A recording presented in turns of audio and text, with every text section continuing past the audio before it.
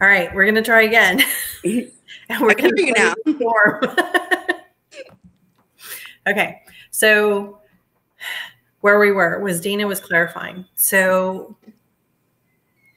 the program that they're using is Spire, and it was 60 minutes. The program definition is 60 minutes a day, 5 days a week. So that's fidelity for the program. The school is insisting that they can only implement 30 minutes a day. Understood. Using Spire, and that's what's recommended. And she's asking how you negotiate that, or what do you do? Yeah, she was, how do you reconcile that? You know, you have this fidelity statement, and the school's basic, in her case, the school's giving her half. Understood. And I mean, first of all, you know, kind of the same thing I said, you know, just make sure it's in the deliberations that, you know what it says should be done for fidelity. And also if it says, I doubt it says this, but if it explains why in the handbook, that would be helpful. And that's what you want, get the prior written notice, all of those things. The problem is that if you're only getting a certain benefit, that puts out the program's recommendations for fidelity versus what is baked, what we're talking about.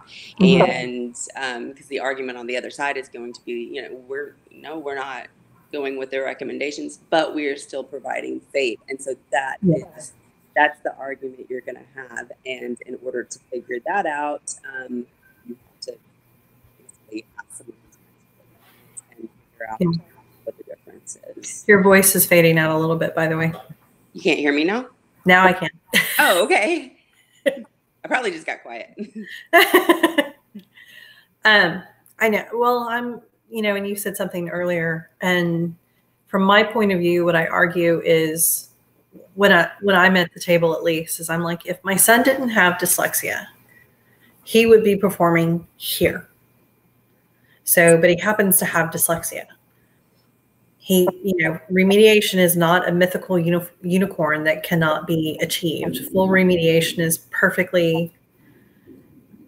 can happen, is perfectly expected by parents, it's not this intangible, unobtainable thing. So where I always am is I'm like pushing back going, if he didn't have dyslexia, he would be, reading at this level. You're not pushing him to that point. So therefore you're not providing him what he needs to be, what he should be having based on his ability. And absolutely, I would push back. I guess I was the argument about the FAPE versus the implementation to fidelity. I would try to turn that around and use it kind of you did in your favor. And I was thinking another, because I know in Texas, at least in some districts, the dyslexia program seems to be by region. And so contacting, so perhaps if that's how, I don't know where this person is from. She's in Georgia, actually. Okay, so I don't know if they do regions like we do. But I don't think so. I think we're the only weird ones that do that. So it might, or I mean, even if they don't, it might be authorized by the region or something. The region might have some hand in it. And so contacting, the region itself and asking, to talk to the person who coordinates dyslexia or who, the teachers or whoever calls for questions about dyslexia, and getting the information there and letting them know what's going on, can provide you some more information, and put some more stuff in your arsenal. So when you go to the R meeting, you have that information. I've already contacted, I talked to so-and-so, this is what she said, here's the email that she wrote me. And because at least in Texas, sometimes these regions are very proud of the dyslexia programs that they support.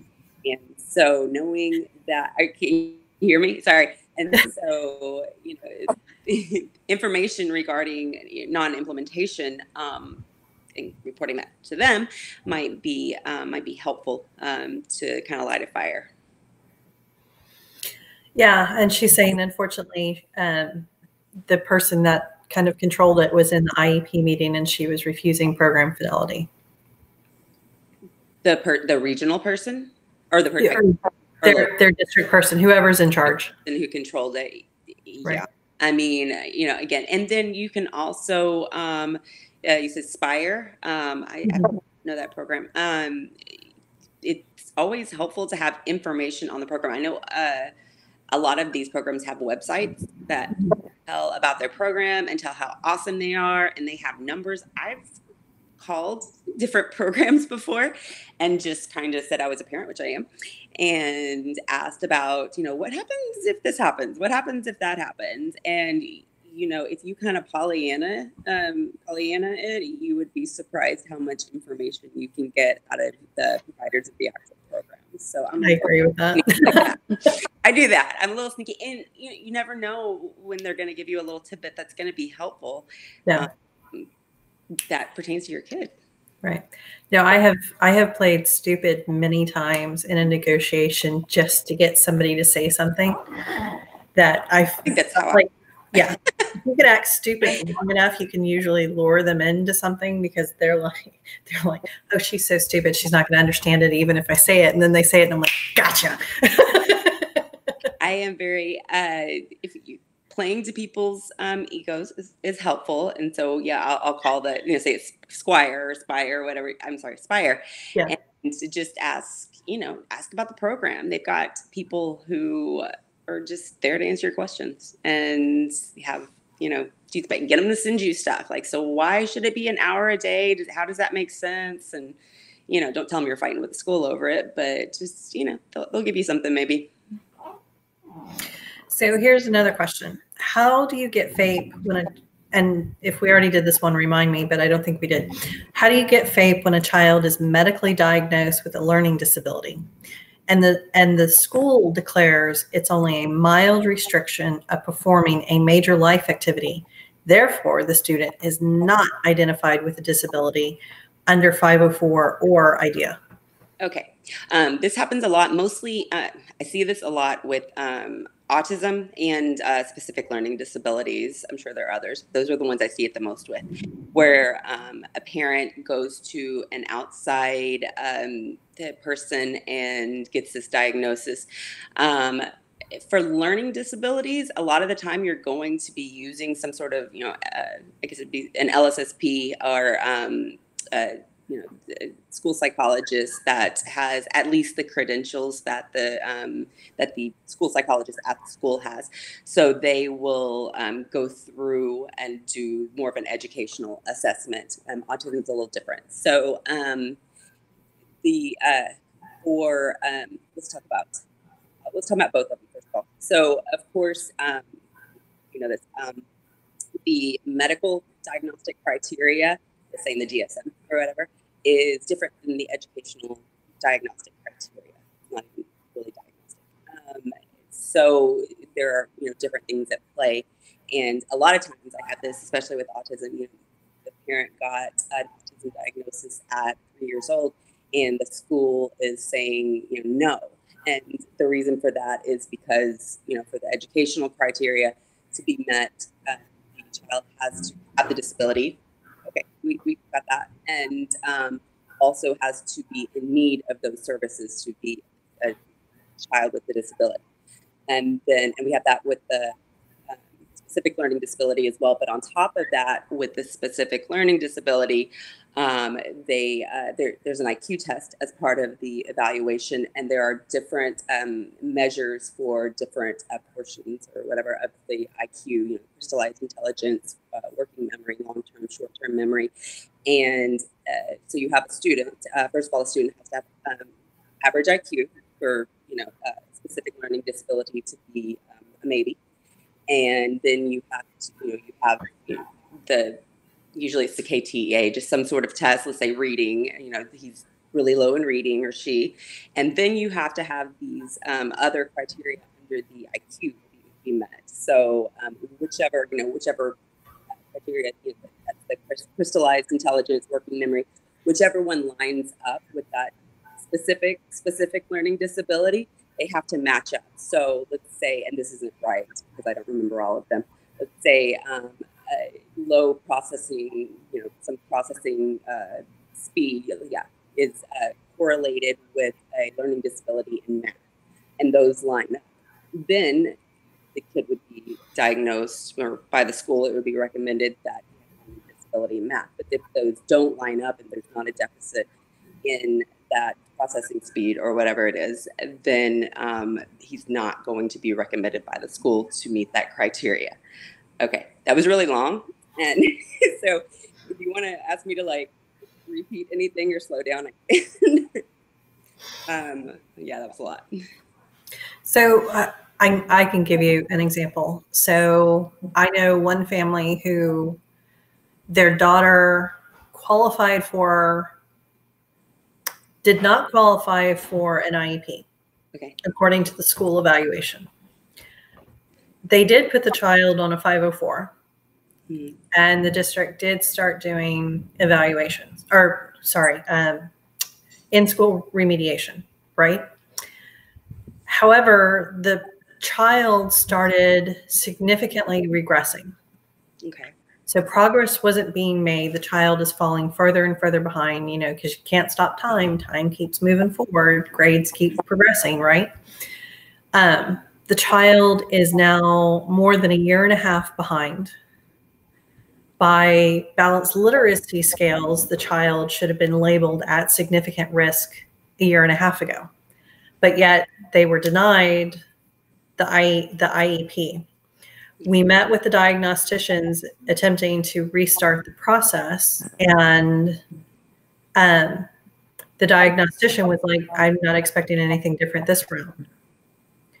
And it was like, but you have a child that's regressing further and further behind, and you think that your evaluation didn't show any strengths and weaknesses, it only showed strengths. But if the child is significantly struggling, how can you justify what's going on here?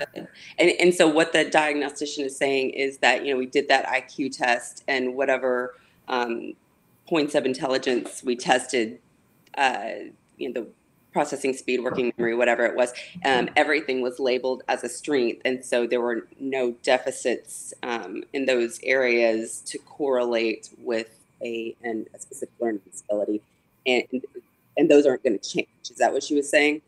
Basically, yes. And they did acknowledge that she had dyslexia, but not that she had an SLD. Okay. And there's, back and forth, like, is dyslexia an SLD? Is it not an SLD? And there was a case in Coppers Cove recently where the court came, or it was the district court came down and said that it should be an SLD. And then at some point, after I talked to you, it got appealed. So it's in appeals right now.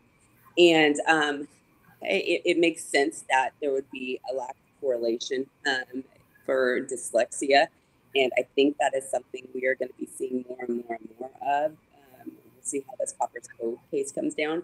I would suggest, you've got this FIE. I don't know how old it is. It sounds like it's about more than a year old.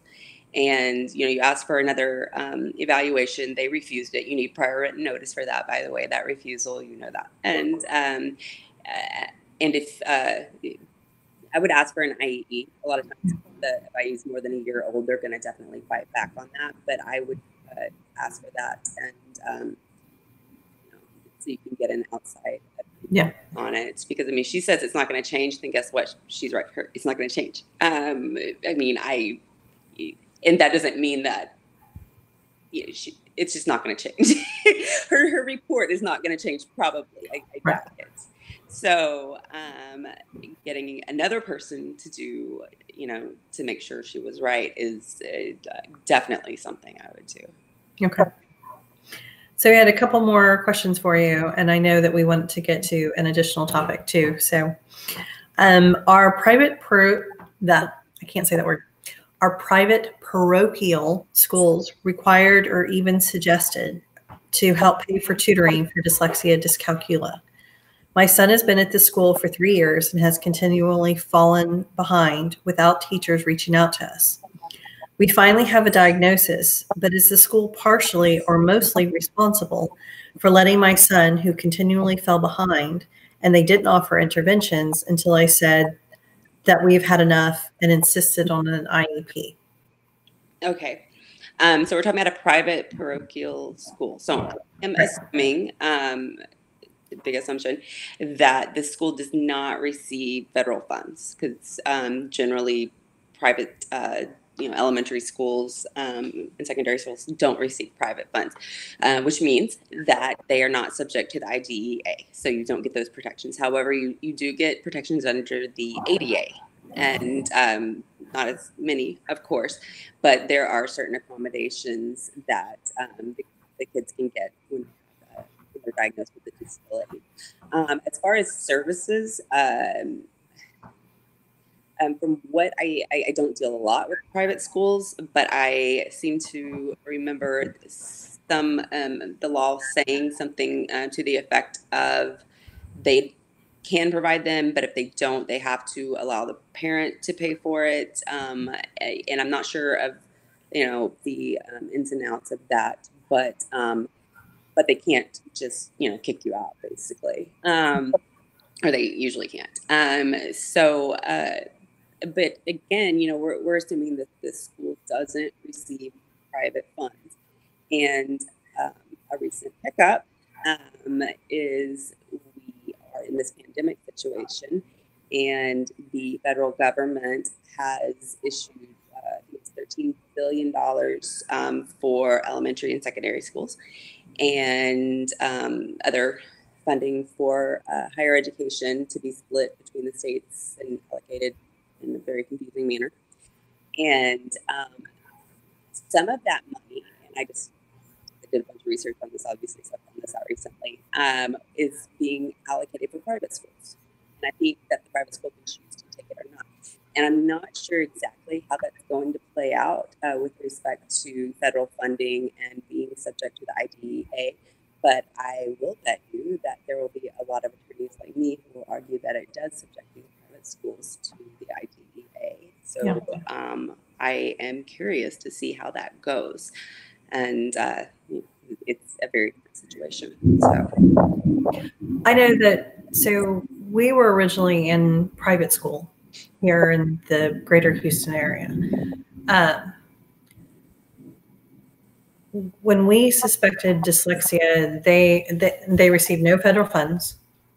When we started to suspect dyslexia, we were told there were numerous dyslexic children at the school, and we were allowed to bring in a tutor during the day to work with him specifically on his dyslexia. But beyond allowing me to bring in a tutor during the day, they were not going to do anything at all.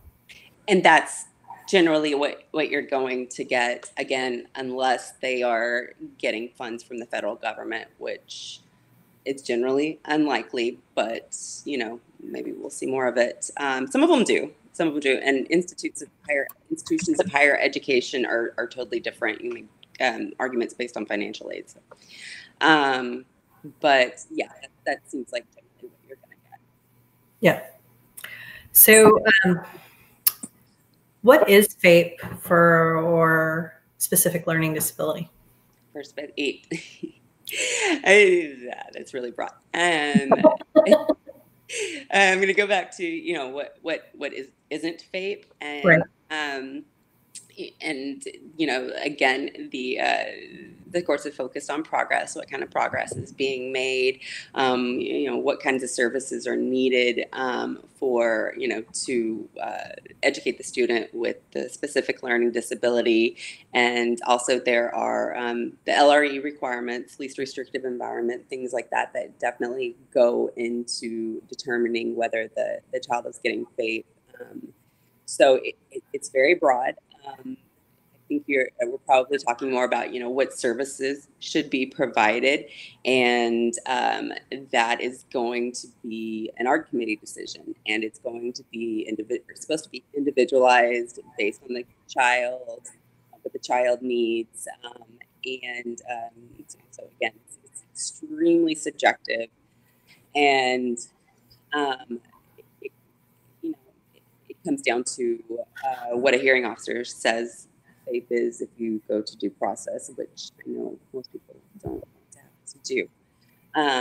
So again, I would look at progress reports, and that's going to be, the the main telltale sign of whether your child is getting FAPE.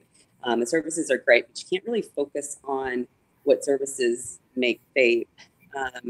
You have to look at the progress, and if there's not progress, then maybe there needs to be more services to make FAPE.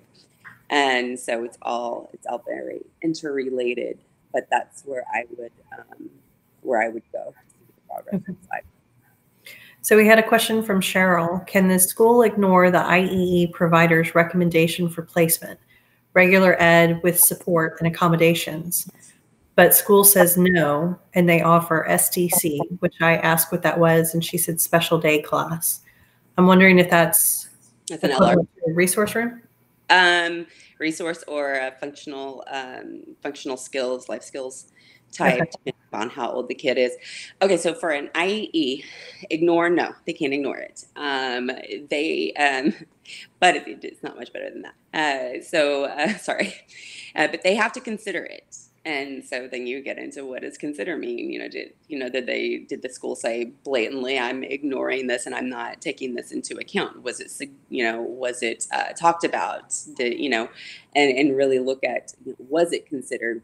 Did the school consider this? Did the art committee have these discussions about it?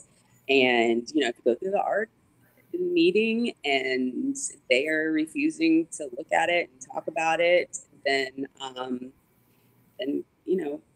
about it, ask for something to be put into deliberations. The main thing is to just document those things, because if it's not documented, it's great to say something happened, but if it's not documented, your chance of proving that something happened are so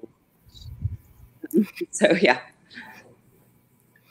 So we did kind of want to switch subjects based on something that just came up, which is now I'm looking for the actual letter itself. I'm gonna pull it up as well because I want to.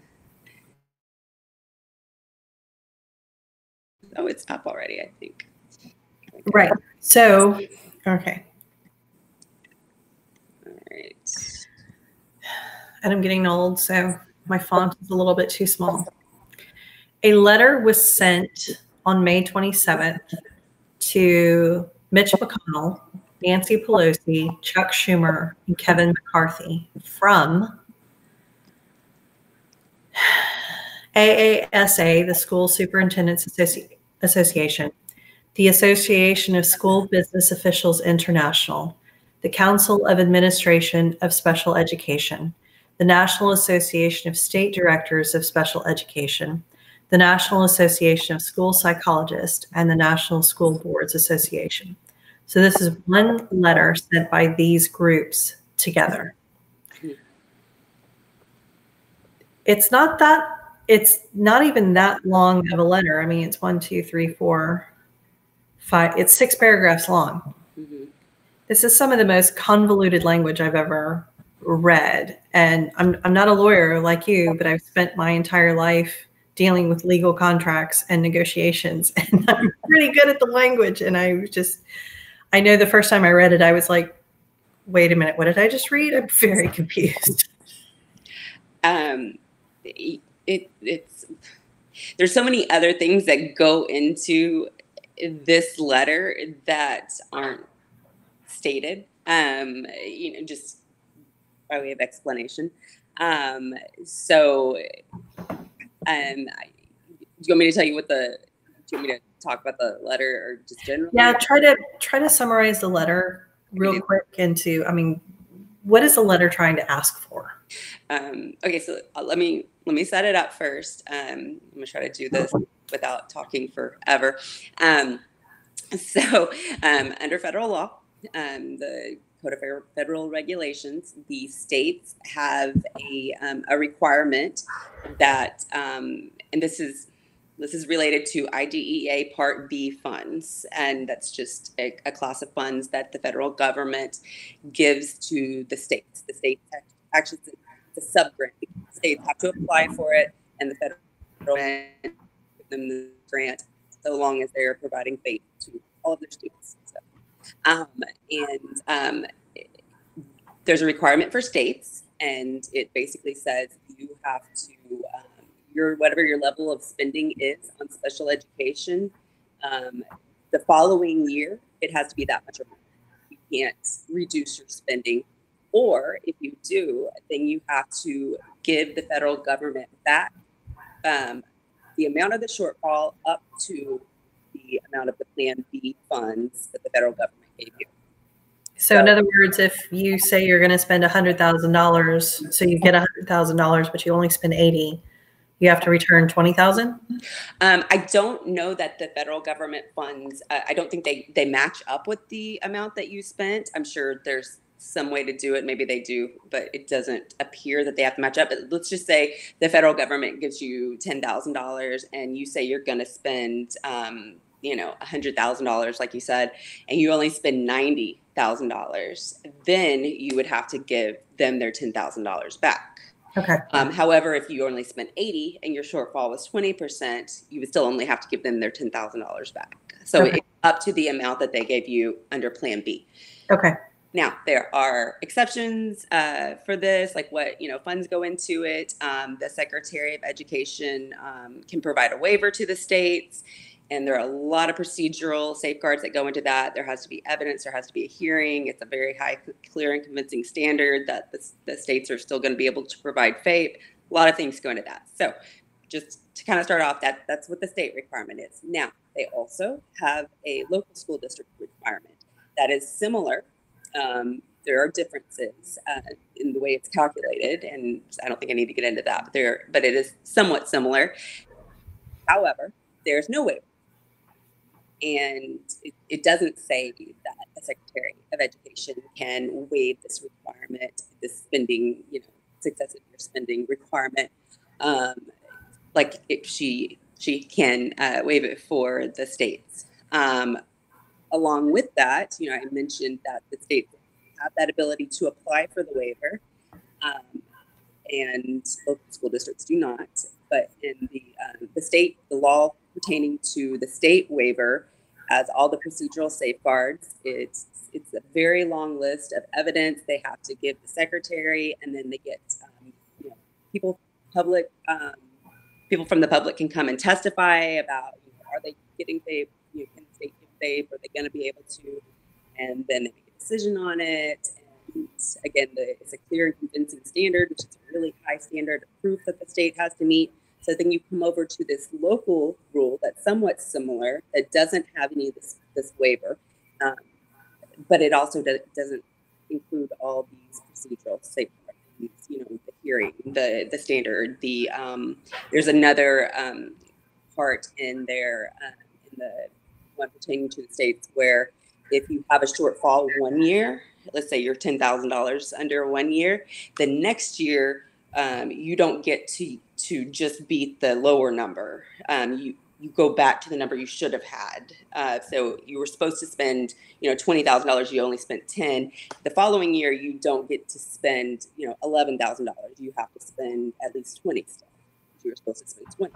So even if there's a waiver, and again, none of this is in those local requirements. And I'm trying to not make this confusing. Sorry. Right.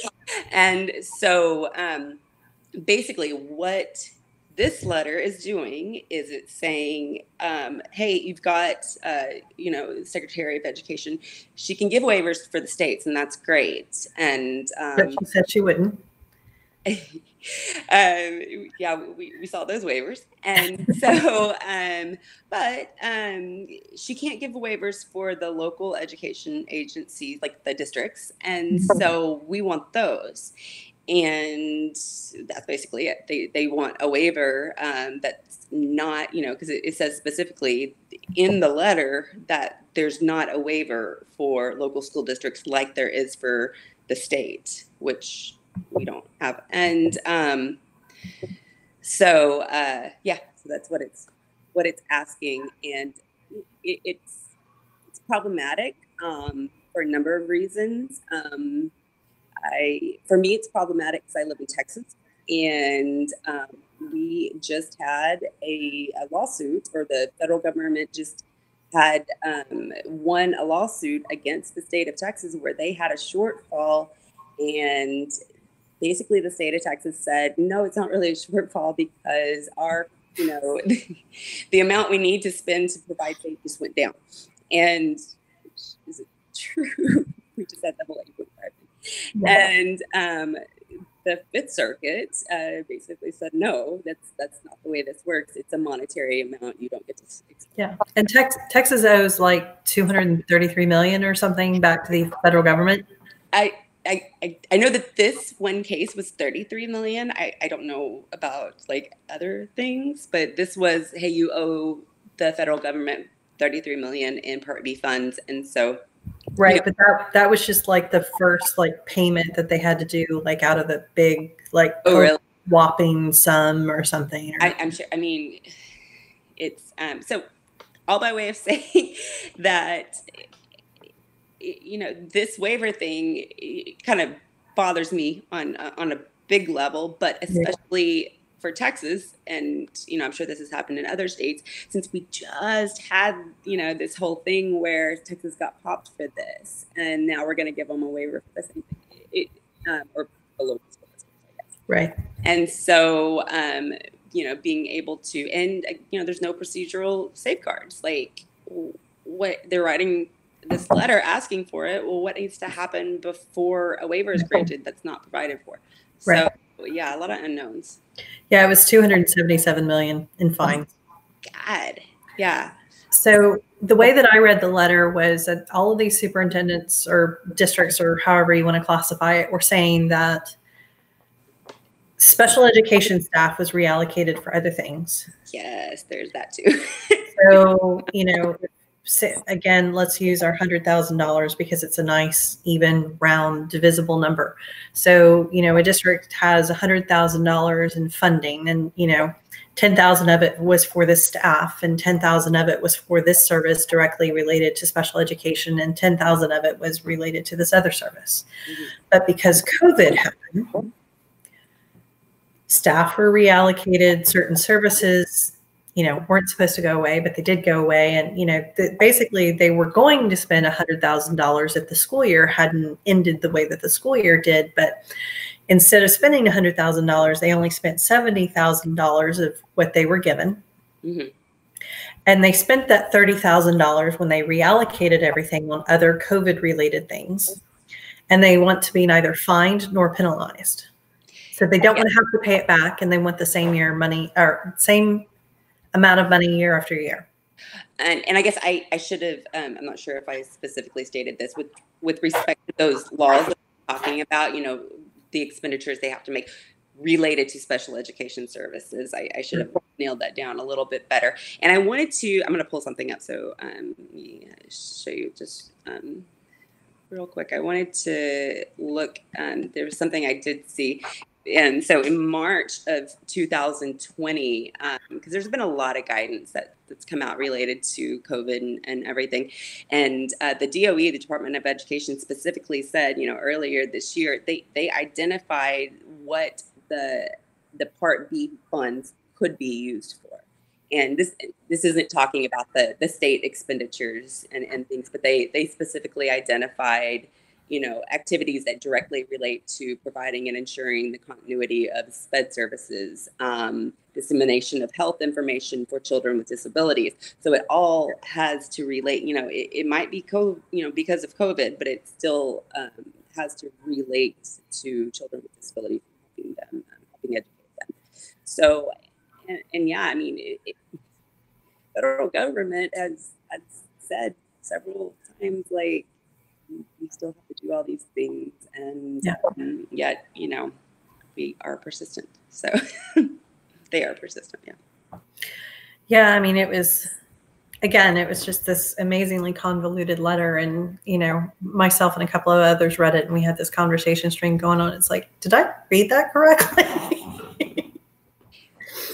And I'm thinking that one of the reasons it's convoluted could be because there's absolutely no law that allows for a waiver. Right. I mean, there's really nothing, you know, not a lot of legal stuff to put in there, no case law, nothing like that, because there's no waiver. Right. And I don't know if it's going to happen. I hope it doesn't. But and I understand we've got a lot going on, and some flexibility for schools and kind of understanding. I'm definitely not saying that it's not hard and that we shouldn't be flexible. That's not. But providing this just kind of this flexibility without any limits or something like that, and I don't know what that would look like. Yeah, the letter itself frightens me. So Yeah. yeah. Well, and I can't remember, you may remember what state it is. I think it's up east, where a group of parents filed a class action lawsuit against their school district, or maybe it's even against their whole state education agency, because their autistic children have been denied services to such a degree that their children are significantly regressing. Mm-hmm. And they're going, you weren't given a waiver. You can't just automatically deny our children what they're legally entitled to, and you have, and our children are suffering as a result. Yeah, I think they did a similar one for children with dyslexia too, didn't they? In like New York, something. It was. I'm not sure. What these states? And one thing that we have said here significantly at DI is, yes, we need to give grace. Yes, we need to have understanding. Nobody's prepared for this. But that doesn't mean that our children should be denied their educational access. If general education curriculums are going to continue to build upon subjects and advance and progress and do all the things that they're supposed to do, then so should dyslexia intervention and remediation. That doesn't mean reviewing old material. That means continuing to provide new material. That means continuing to support our children the way that they need to be supported. Yeah, and I think several groups come out and said, these funds should be allocated to help the children who are going to suffer the most, the children who need it the most. And the children who need it the most, one set of those children is our children with disabilities. And that I understand flexibility like you do, but not at the expense of our most vulnerable, in my opinion, most vulnerable population. Right. Yeah, definitely. So is there any last thoughts on the letter that you want to share? I have so many thoughts. I probably shouldn't say them. Let me look briefly at the letter again, just so I can see if I have any last thoughts. Any reference to Texas education? No, never mind. That was the Fifth Circuit Court. Sorry, I'm reading the wrong headline. Yeah. The notes, yeah. No, I mean, I think we covered it, and you definitely hit on the moving money around, and hopefully the federal government will provide some more relief, a lot more relief. I think they asked for between higher and lower education of 50 billion or 70 or something, and didn't get nearly what they asked for. And so, I know the schools are hurting. I know they need the money, and totally get it. But I also know that our most vulnerable population, our people with disabilities, are hurting as well, and they need their services. So we can't just forget about it. Okay. Any final thoughts on our original topic, FAPE, before we end as well? Yeah, just brief, if you don't mind. Briefly, just kind of wanted to touch on, actually made I'm not going to, I'll send it to you if you want it, but a demonstrative, I'm kind of a geek, exhibit to kind of just put together, the different elements of the IEP, because we have it seems like we got a lot of questions on, how do we argue if this is happening? How do we argue if this is happening? And so I wanted to focus just real briefly on the nature of the IEP as this holistic document that's interrelated, and one section depends on the other, and you can't just take one section out. You can't just have the goals. You can't have this. So, and I think, we start with the PLAF statement, which is where you are. And I definitely think that gets disregarded sometimes because it's boring. And then we, from there we go to the goals, and everywhere the PLAF statement shows a need, we have goals. And there, based on the goals, we determine the services What are the appropriate services to meet the goals? And then we get to the progress reports, which filters back into, guess what we look at for the next class? The progress reports. And so it just kind of goes around and around and around. So just wanted to emphasize that interrelated nature of the whole thing, that it all hinges on all the parts being appropriate. You can't have really bad class and get really good goals. You can't have really bad goals and get the right services. Yeah. It doesn't work, shouldn't work. So, yeah. And that's a really important distinction, because I think, you know, we as a community focus so much on writing a good goal.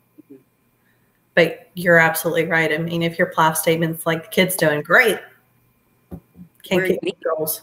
Yeah, goals for every need. And then, you know, and around and around and around. Then you also have transition plan, which comes later for me and some other parents. So, yeah. But, yeah, that was all I was going to say. Okay. Well, thank you for joining us. I'm sorry to our audience that we've had technical issues and we had to stop and restart. It will make, so I think I'm going to have to do a post where I, you know, have both videos on it at the same time so people can know that they're together, but we'll fix that. But thanks again for joining us, Holly. I look forward to the Andrew conversation that we're going to have in August. I do too. I think that should be fun, and kind of look at some of those cases that came down afterwards. Yeah, but for the most part, we usually sign off for summer. So this is our last, at this moment, planned session for the summer. But COVID has created a new world for us, and we kind of don't know what to expect. We don't plan on broadcasting anything necessarily, but that doesn't mean that we're not here, because we are absolutely here. And, you know, if y'all have needs, ideas, questions, etc., just flag them and we will address them. And if some major league topic comes up, then I'll reach out to Holly and go, hey, do you have time? I always have time. But otherwise, everybody have a great summer, and we will pick up with the videos that we're sharing in the fall. Bye. Bye.